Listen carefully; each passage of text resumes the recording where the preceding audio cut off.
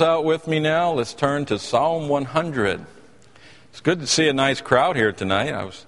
I was excited at first. I thought, hey, this morning's message might have hit home and everybody decided to come back. But then I realized the kids were singing and that's what you were here to see. So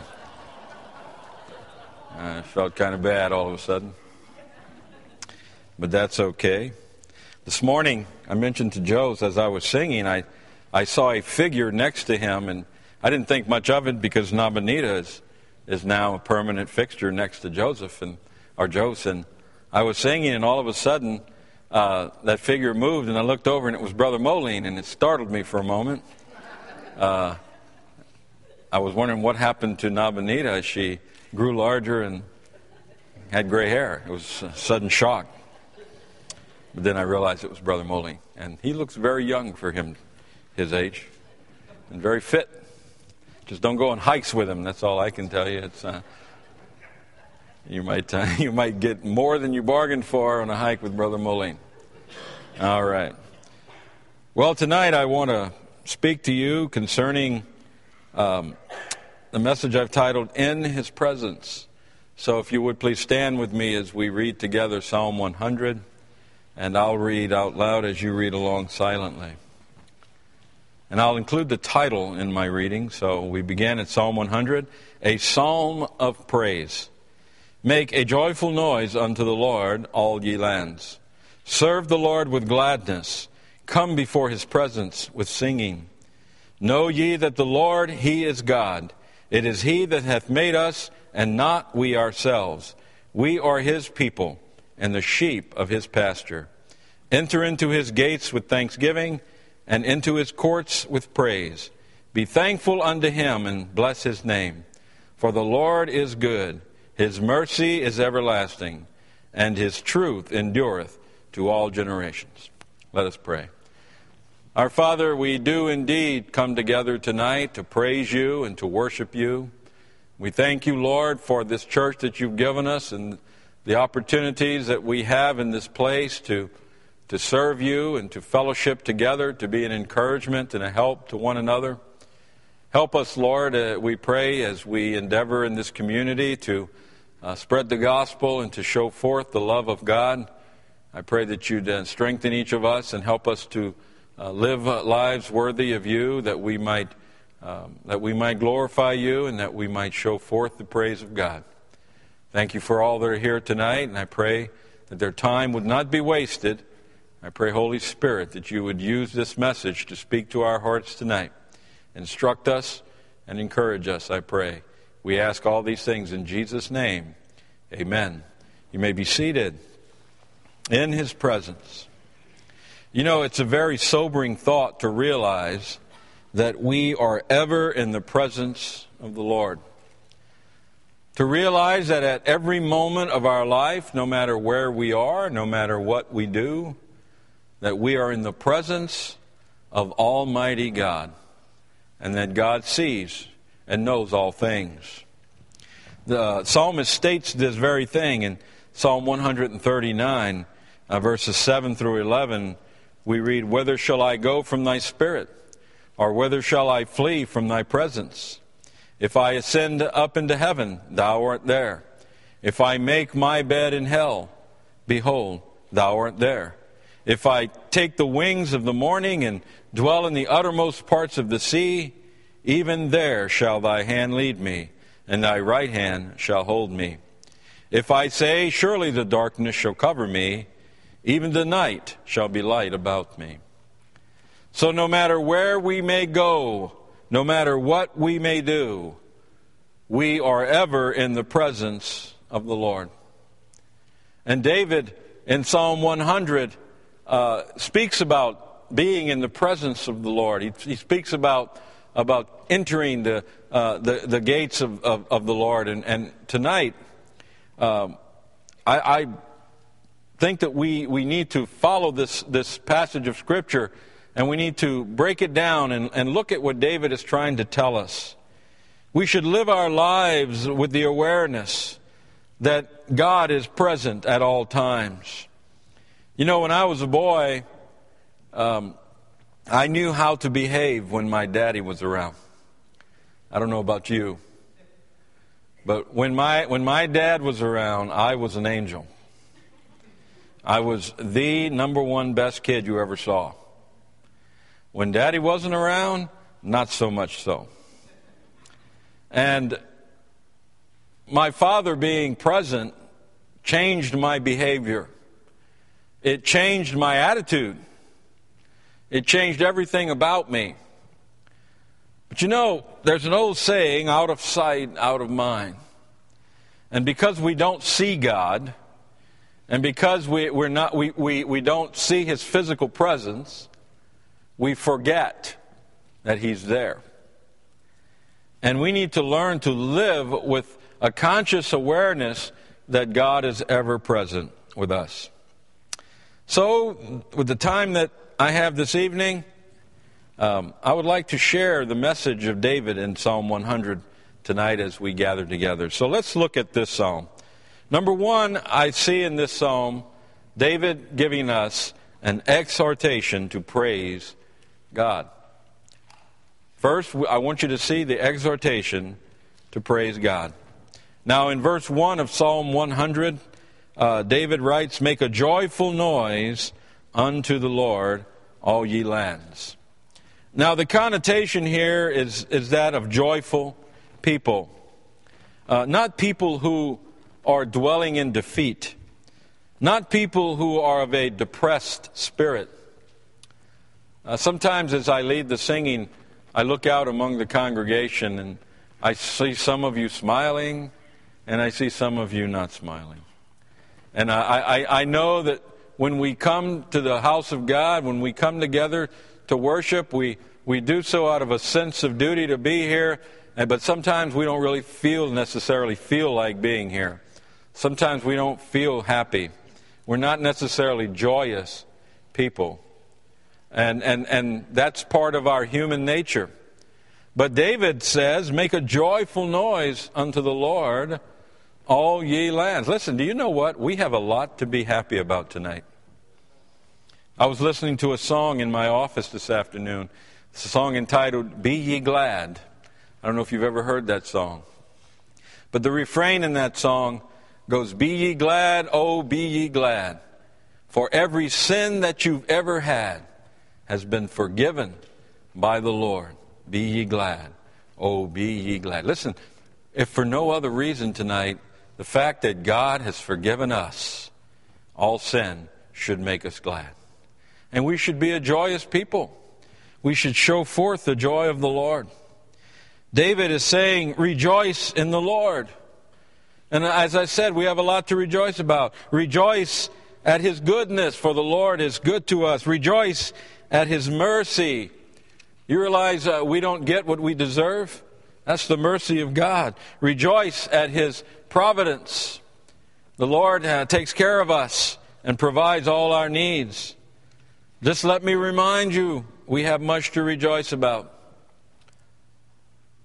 Each year I do the same thing with my students. I encourage them in one of my first few chapels messages of the school year. I encourage them to go home and make 2 lists. One list, I want them to list, I tell them to list everything all the blessings of the Lord. I mean everything. Everything they can think of that's a blessing from God. And then on the other side, make a list of everything that they have to complain about. And I guarantee you, if they do this fairly, the list of things that they should rejoice in is always much longer than the list of things that they should complain about. We have much to rejoice in tonight.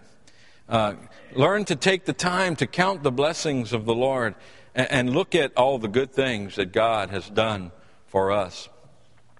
But we do seem to find the time to have the ability to focus in on the things that we don't like. You know, we've become a very negative society. I don't know if you've ever noticed that.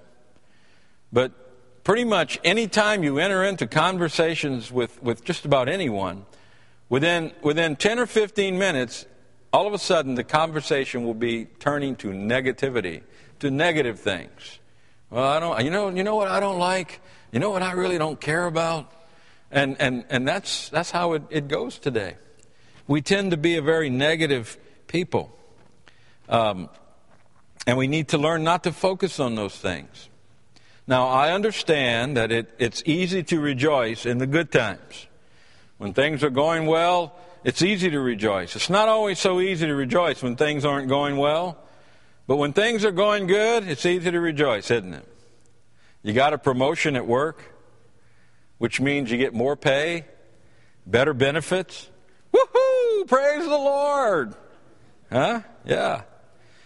Your son or your daughter gets a scholarship to a big-name school. Huh? And you won't have to put out a penny to send them. Woohoo! Yeah, there goes Brother Andrew. Woohoo! Praise. And I didn't put this in there because you told me about that this morning. I actually prepared this message quite a while back. But woohoo! Praise the Lord! I'll put this one in there for Brother Lino. Your football team just won the Super Bowl. Woohoo! Praise the Lord! We rejoice in the good times, don't we? It's easy to rejoice when things are going good. During the high times, it's easy to talk about how good the Lord is. But let me remind you, the Lord is always good. He is good even when you think things are going bad. The Lord is always good. Whether your checking account is full or empty, God is good. If your health is great or if it's failing, God is still good. If your job is stable or if you are about to lose it, God is still good. God is good no matter what is happening around you and I tonight. There are two verses I want to share while we're talking about this tonight. The first one is Matthew chapter 5, verses 44 and 45. We read here, "But I say unto you, love your enemies, bless them that curse you, do good to them that hate you, and pray for them which despitefully use you and persecute you, that ye may be the children of your Father which is in heaven. For he maketh his sun to rise on the evil and on the good, and sendeth rain on the just and on the unjust." God is good regardless of what's happening around us. We have to be careful about that. And Psalm 145 is the other one, verses 8 through 10.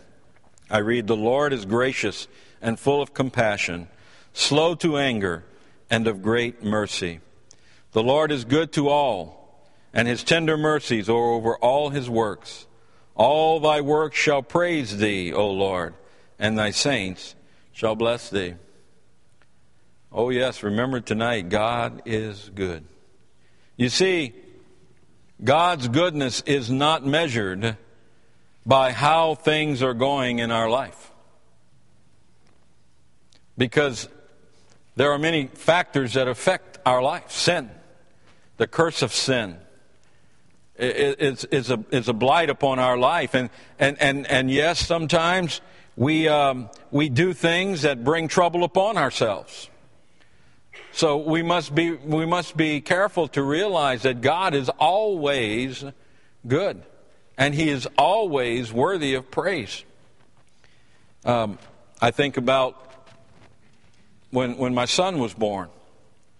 Great moment. The nurse came out and said, "You had a son. You had a boy." My mother and I were rejoicing in the waiting room there because I'm a good son, and my father told me real men don't go in delivery rooms, so I never went in the delivery room. But as I'm there rejoicing with my mother, the doctor came out and he said, "I need to talk to you." And when doctors come out and say, "I need to talk to you," it's never a good thing. Because doctors don't talk to you if things are good. And so we sat down and he explained to my mother and I that there was something not right, and he wanted to get him to a bigger hospital where specialists could work with him. And I tell you, that was a low point of my life. But I went down the hallway and found a little chapel there in that hospital. And I walked in there and I closed the door and I knelt down at that little bitty pulpit they had. And I praised God for his goodness. How good he was to give me a son. I didn't know if my son was going to live or not. But I knew that God was good. Amen? God is good to us no matter what happens to us. What dare I stand there and say, well, God, you're no good? I know people do that. But God is always good to us. In fact, when things are not going good in our life, it's probably our own fault, not God's. Remember the truth of Scripture in Galatians chapter 6, where we read, "Be not deceived, God is not mocked. For whatsoever a man soweth, that shall he also reap. For he that soweth to his flesh shall of the flesh reap corruption, but he that soweth to the Spirit shall of the Spirit reap life everlasting." Sometimes the troubles we face, sometimes those problems are our own faults. They're caused by sin in our own life, and we need to remember that. And David here gives us an exhortation to praise God and realize that God has a purpose and plan in everything in our life. I preached a message 15 months ago entitled, "Rejoice in the Lord." I don't know if some of you remember that message. In that message, I cited one of my favorite hymns. It goes, "God never moves without purpose or plan when trying his servant and molding a man. Give thanks to the Lord, though your testing seems long. In darkness he giveth a song. Oh, rejoice in the Lord, for he makes no mistakes. He knoweth the end of each path that I take. For when I am tried and purified, I shall come forth as gold." Oh yes, you and I do not know what purpose God has in the things that he allows into our lives. All we need to know is that we are to rejoice in the Lord at all times. We're to praise him at all times. So first, we see that David gives us an exhortation to praise God. Look with me at Psalm 34, if you would. Let's turn to Psalm 34. Psalm 34. And let's read together. You read silently as I read aloud. Here David, by the way, this is when David was facing the problems in his life where his son Abimelech was rebelling against him. So let's read together here. I'm sorry, his son Absalom is rebelling. And this is when he changes his behavior before Abimelech. But let's read together. "I will bless the Lord at all times. His praise shall continually be in my mouth. My soul shall make her boast in the Lord. The humble shall hear thereof and be glad. O magnify the Lord with me, and let us exalt his name together. I sought the Lord, and he heard me, and delivered me from all my fears. They looked unto him and were lightened, and their faces were not ashamed. This poor man cried, and the Lord heard him, and saved him out of all his troubles. The angel of the Lord encampeth round about them that fear him, and delivereth them. O taste and see that the Lord is good. Blessed is the man that trusteth in him. O fear the Lord, ye his saints, for there is no want to them that fear him. The young lions do lack and suffer hunger, but they that seek the Lord shall not want any good thing. Come, ye children, hearken unto him. I will teach you the fear of the Lord. What man is he that desireth life and loveth many days, that he may see good? Keep thy tongue from evil and thy lips from speaking guile. Depart from evil and do good. Seek peace and pursue it. The eyes of the Lord are upon the righteous, and his ears are open unto their cry. The face of the Lord is against them that do evil, to cut off the remembrance of them from the earth. The righteous cry, and the Lord heareth, and delivereth them out of all their troubles. The Lord is nigh unto them that are of a broken heart, and saveth such as be of a contrite spirit. Many are the afflictions of the righteous, but the Lord delivereth him out of them all. He keepeth all his bones, not one of them is broken. Evil shall slay the wicked, and they that hate the righteous shall be desolate. The Lord redeemeth the soul of his servants, and none of them that trust in him shall be desolate. Praise God. Praise the Lord for his goodness. And David in Psalm 34 reminds us how good the Lord truly is to his children. So first we see exhortation to praise God. But then secondly, in Psalm 100, we see the edification to serve God. In verse 2 of Psalm 100, David writes, "Serve the Lord with gladness. Come before His presence with singing." Now, I must stress here that a proper definition of serving the Lord is necessary for us to understand the gravity of this statement. What constitutes serving the Lord? Well, I suppose we would have to apply the definition of a servant in order to properly answer this question. And a servant by definition, first is an attendant, one seeing to the needs of another. A servant, secondly, consents voluntarily. He is not bound or enslaved. A servant, thirdly, is subject to the authority of another. And lastly, a servant is defined as a hired servant. Now, from these definitions, we can understand that there's a distinct difference between a servant and a slave. David did not suggest here that we are slaves of Christ. You know, I've been involved with people who that's exactly what they believe serving is being a slave. But we're not enslaved to Christ. We are a servant of Christ. Although the Apostle Paul did consider himself to be a slave, a prisoner of the Lord. He states in Philemon chapter 1 and verse 1, Paul, a prisoner of Jesus Christ, and Timothy, our brother. However, we must realize here that Paul made himself a prisoner of Christ. Christ does not enslave us. As a matter of fact, Jesus himself told us that He did not longer call us servants, but He called us what? Friends.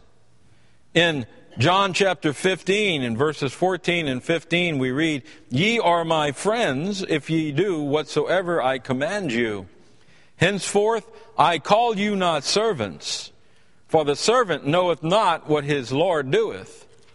But I have called you friends, for all things that I have heard of my Father I have made known unto you."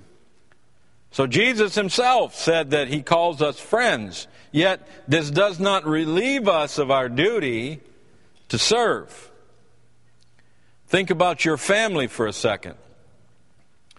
My father did not consider me to be a servant as we grew in the home. My father didn't consider me to be a servant in the home. He didn't consider me to be a slave in the home. I was a joint heir in the home with him. I was a friend. I was a family member. I was part of the family. However, he did have a list of chores for me. And he did expect them to be done. There were things around the house that I needed to do. They were my responsibility. And we have things in our Christian life that are our responsibilities. We're not slaves to Christ. We're not slaves to the church. However, we are servants. And we have responsibilities and things that we must do. We are to serve the Lord in the work of His local church. And we're to serve Him in the furtherance of the gospel in our community, around our county, in our state, our nation, and even the world. We are to further the gospel work. And this we are to do voluntarily, with a joyful spirit. We subject ourselves to the authorities God has placed over us within the church, the pastors and the deacons. We submit ourselves to the authority of these men as those that are looking unto our spiritual needs, and we serve and we give faithful service, and knowing that the Lord will reward us for that service, both here and in glory to come. We must not become content to just watch others serve. You know, I've heard it said that 10% of the church people do the work and 90% are content to watch them. But it shouldn't be that way, amen? Each of us should put our hand to the plow. Each of us should involve ourselves in the work of our local church. You may say, well, I just don't have time. Well, that goes back to this morning's message. What's life all about? That's right. Seek ye first the kingdom of God and His righteousness, and all these things shall be added unto you. Listen, you put God first in your life, ahead of all these other things. What do you mean you don't have time to serve the Lord? What else is there? Service to the Lord is primary in our lives. Once again, we're not enslaved, but we serve, and we do so voluntarily. With a joyful spirit, we subject ourselves to the authorities of those over us. Do not be content just to serve others, for this willingness to serve is one of the proofs of our faith in Christ. James talks about this in James chapter 2, verses 17 through 20. We read, even so faith, if it hath not works, is dead, being alone. Yea, a man may say, thou hast faith, and I have works. Show me thy faith without thy works, and I will show thee my faith by my works. Thou believest there is one God. Thou doest well. The devils also believe and tremble. But wilt thou know, O vain man, that faith without works is dead? I've known many Christians who are always talking about what they are going to do for the Lord. Oh, I'm going to do this, and, I'm going to do that. My daddy had a saying. When I didn't do what I was supposed to do, he had a saying. It was this: don't tell me what you're going to do. Show me what you have done. Talk's cheap. Oh, did you mow the lawn, son? Oh, Dad, you know what? I'm going to go get that lawn mowed. Don't tell me what you're going to do. Get out there and let me hear the lawnmower, and I'll know you're doing what you're supposed to be doing. But today we just make excuses. We keep putting off what should be done. Never delay until tomorrow to do what you should do today. Don't just talk about serving the Lord. And don't just sit by and watch others serve the Lord. Roll up your sleeves and get in there and get to work. David, he exhorted us to praise God. He's exhorted us to serve God. But lastly tonight, I want us to see, number 3, the encouragement to worship God. The encouragement to worship God. In Psalm 100 and verse 4, we read, enter into His gates with thanksgiving and into His courts with praise. Be thankful unto Him and bless His name. Consider for a moment the doctrine of our Lord Jesus Christ. In John chapter 4, verses 23 and 24, we read, but the hour cometh, and now is, when the true worshipers shall worship the Father in spirit and in truth. For the Father seeketh such to worship Him. God is a spirit, and they that worship Him must worship Him in spirit and in truth. Now, Jesus told us to worship God in spirit and in truth. But what exactly does He mean by this? Well, I can't tell you how many times I have had people tell me that they can worship God at the lake or in the woods just as well as I can in the church. Any of you ever hear someone tell you that? Maybe you're out visiting and, I can worship God under an oak tree. I can worship God here. I had a fisherman one time tell me, well, I can worship God while I'm fishing. Well, I've also had Christians tell me that they can worship God even though they have absented themselves from the public worship of the church. But is that correct? Can we worship God in our own terms? Well, certainly tonight I want you to understand there is private worship. A time when we go apart alone and worship God. But to worship God, even in private, assumes that we will have our entire heart and mind fixed on Him, focused on worship, right? I mean, it makes common sense that if we're going to worship in private, at least our heart and our mind is fixed on the Lord in our worship. But that might be a little hard to do, screaming across the lake at 40 miles an hour on a jet ski. That might be a little hard to do, fighting that 7 or 8 pound bass on the end of your rod and reel. Okay, Lord, just hang in there. I'll be with you in a minute. Yeah, there is private worship. And we of course, certainly I hope and pray that all of us worship God in private and have a time of prayer and a time of meditation in private where we go alone and we worship God. But, however, there is also corporate worship. This is the worship of the church as a body. And this is a worship that God has called the church. He's assembled the church to do. We are admonished in Scripture to partake of this corporate worship of God.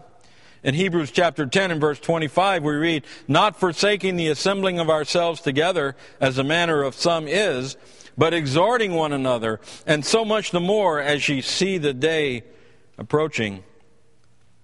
The context here is that we maintain a spirit of worship. We worship Him with all our heart.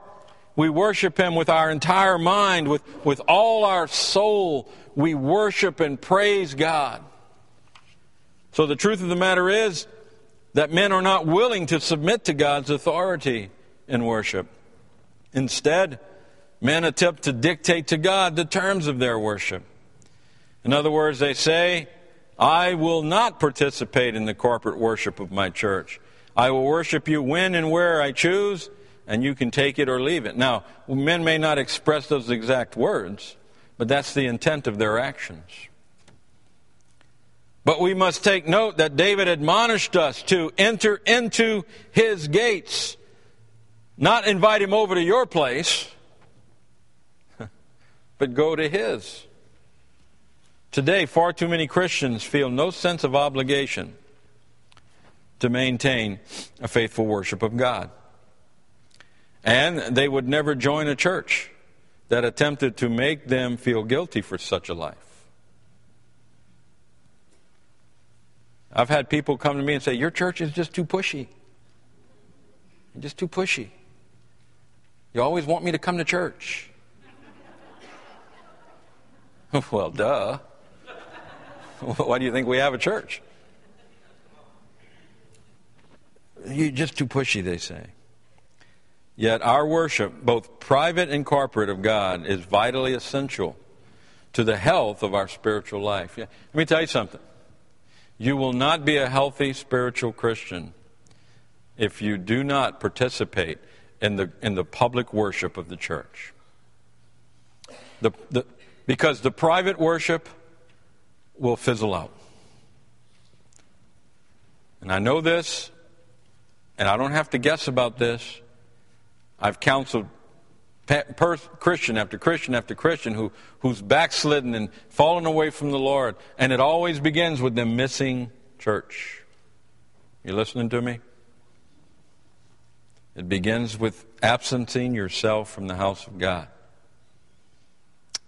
Now, in closing, allow me to make a few observations from verse 4 concerning our worship of God. First, we must consider the privilege of access. In Psalm 100, verse 4, David starts out by saying, "Enter into His gates." Hebrews chapter 10 tells us this, "Having therefore, brethren, boldness to enter into the holiest by the blood of Jesus, by a new and living way, which He hath consecrated for us through the veil, that is to say, His flesh, and having an high priest over the house of God, let us draw near with a true heart in full assurance of faith, having our hearts sprinkled from an evil conscience and our bodies washed with pure water." Now, the mainstream Christianity today is so man-centered, and it is so focused on man's value that many have begun to feel that God is actually privileged to have us take the time to worship Him. I really think a lot of these guys walk around thinking, boy, God, you are so lucky to have me. And if we are too busy to worship God, well, then God just has to understand that. That's the attitude of so many people. Well, you know, I'm not doing this, but God understands. No. God doesn't understand. Don't ever deceive yourself and believe that God understands why you would fail to be in the public worship of Him. He doesn't understand. Because He sacrificed everything for you. He gave it all. And He doesn't understand when we fail to give it all back to Him. He doesn't understand. Never forget what a privilege it is to have the ear of God, and never take it for granted. Prayer, privilege of access to the throne of God, is the greatest privilege you will ever have. So first, we see the privilege of access. Secondly, we see the priority of thankfulness.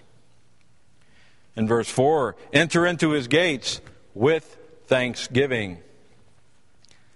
The priority of thankfulness.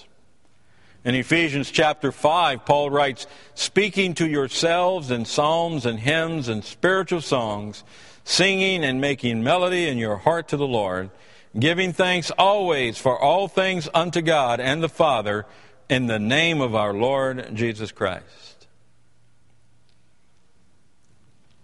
The priority of thankfulness. Again, mainstream Christianity today has produced a generation of believers who feel that they are entitled to get everything they want. I remember Brother Ryan preaching a message on entitlement once. People today think they're entitled. They think they deserve everything that they want. And that's where mainstream Christianity is today. They think that God is obligated to them. This is the result of a name it and claim it generation. I've heard that. Name it and claim it. My father-in-law was about to go into surgery, and I was sitting in his room, and it was a scary thing because my mother-in-law had control of the remote. And she stopped at one of these religious channels. And the guy was there, just send your seed offering to the Lord today. Seed offering, yeah, right. Line your bank account, that's what He wants. This name it and claim it generation, they believe that they have the right to tell God what He has to do. But we better remember the priority of being thankful to God. Let me be perfectly clear tonight. The only thing any of us here deserve tonight is to burn in hell for all eternity. That's the only thing any of us deserve. And if you think you deserve anything better than that, then you fail to understand what you truly are.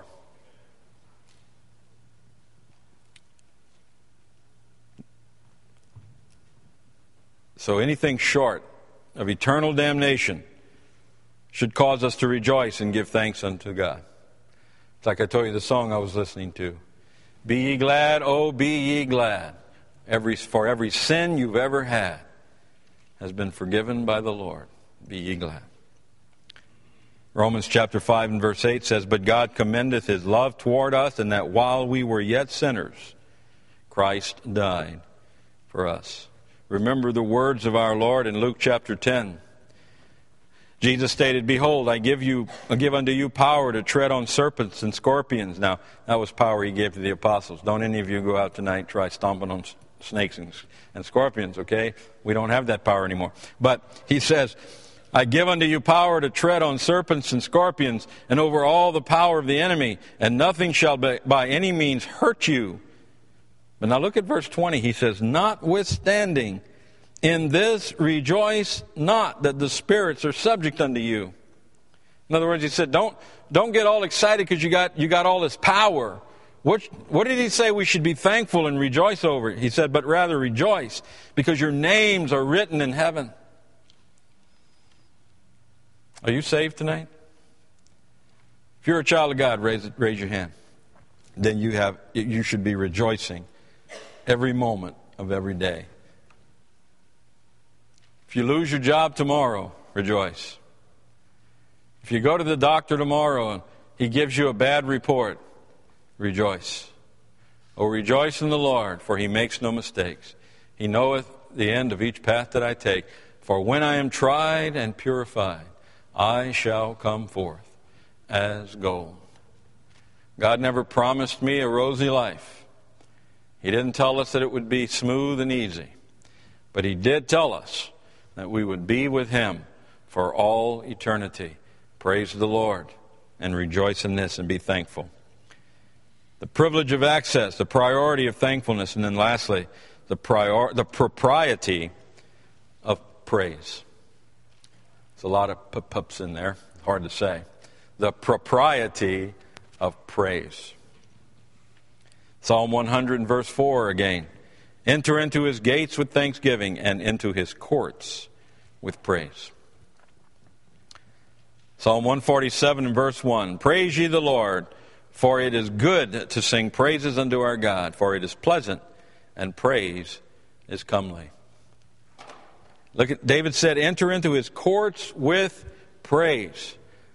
You know, there's a message I want to preach, and the Lord hasn't let me preach it yet, but it's entitled, Check Your Baggage. That's the name of the message. Check your baggage. You know, let me admonish you for a moment. When we come to church, we should come with joy. Check your baggage. Leave your problems at home. They'll wait for you. Trust me. They won't go off without you. When you come to the house of the Lord, rejoice. Be glad. Be an encouragement to everyone around you and rejoice and be thankful for what God has done for us. How would you like to have a song leader who comes up here and says, well, morning everyone. Let's all stand up and sing Jesus Saves. We have heard the joyful sound. Jesus save, Jesus save. Well, you know what? That's what you give me a lot. You're all out. Some of you are out there going. And I'm over here thinking, wow, what happened to them?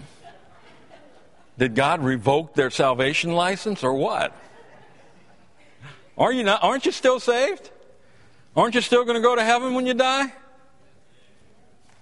What are you worried about? What's the worst thing the world and the devil can do to you?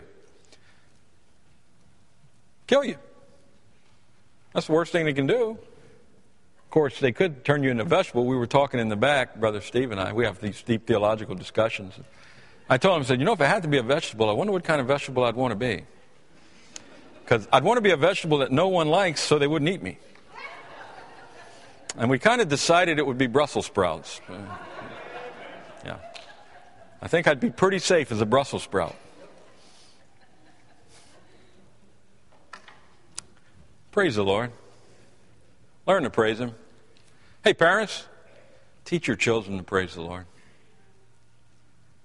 Don't teach them. Don't teach them that life is all about a paycheck, and when there's not enough money in the bank, we're not happy. Jesus told us, life is more than raiment. Life is more than food. Matter of fact, what is life all about? That's right. And didn't God already promise to feed us? Huh? Didn't He promise to clothe us? Didn't He promise to give us a place to live? Didn't He promise us that? Do you think we can trust Him? Do you think we can depend on Him? So why are we pouting? Why are we all sad? And why are we living like we're beaten? Learn to rejoice. The propriety of praise. There are three truths in Psalm 147 and verse 1. First, we see that it is good to praise God. David said, "Praise ye the Lord, for it is good to sing praises unto our God." Further stated, it is for my good for me to praise God. Don't get the idea that God is sitting in heaven like some poor jilted suitor just waiting on the end of his seat for me to praise him. No. The praise is for my good. My praise will teach me humility before God and my brethren. It'll teach me reverence for God and His sovereignty. It'll teach me thankfulness for the providence of God, and it'll teach me dependence upon God and God alone for my needs. So first, it's good. Second, we see in this verse it is pleasant to offer God praise. He stated, "Praise ye the Lord, for it is good to sing praises unto our God, for it is pleasant." Praise is acceptable and pleasing unto God, not because God needs to have His ego stroked. Rather, He rejoices in our obedience and submission to Him. Much the same way you parents do when your children praise you.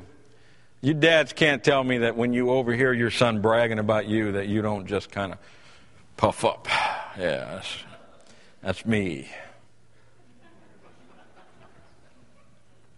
Now, God's not that way. He's not so shallow.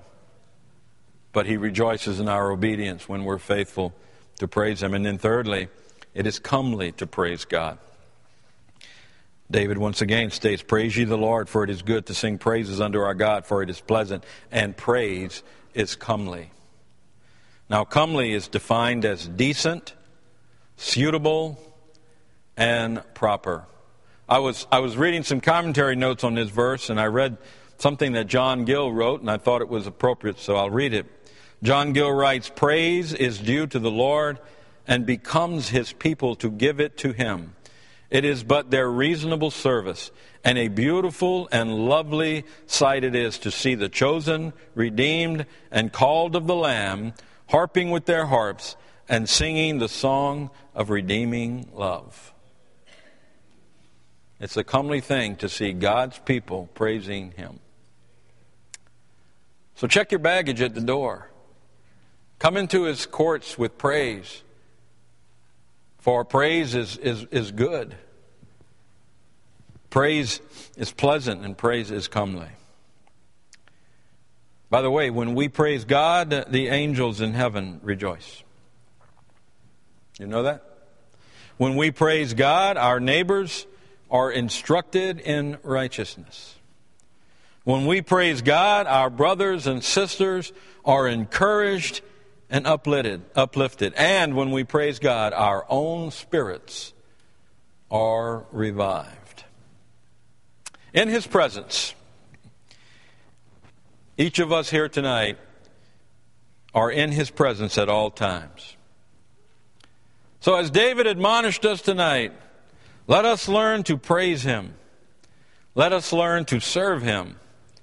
And let us learn to worship Him at all times. In His presence. Let us pray. Our Father,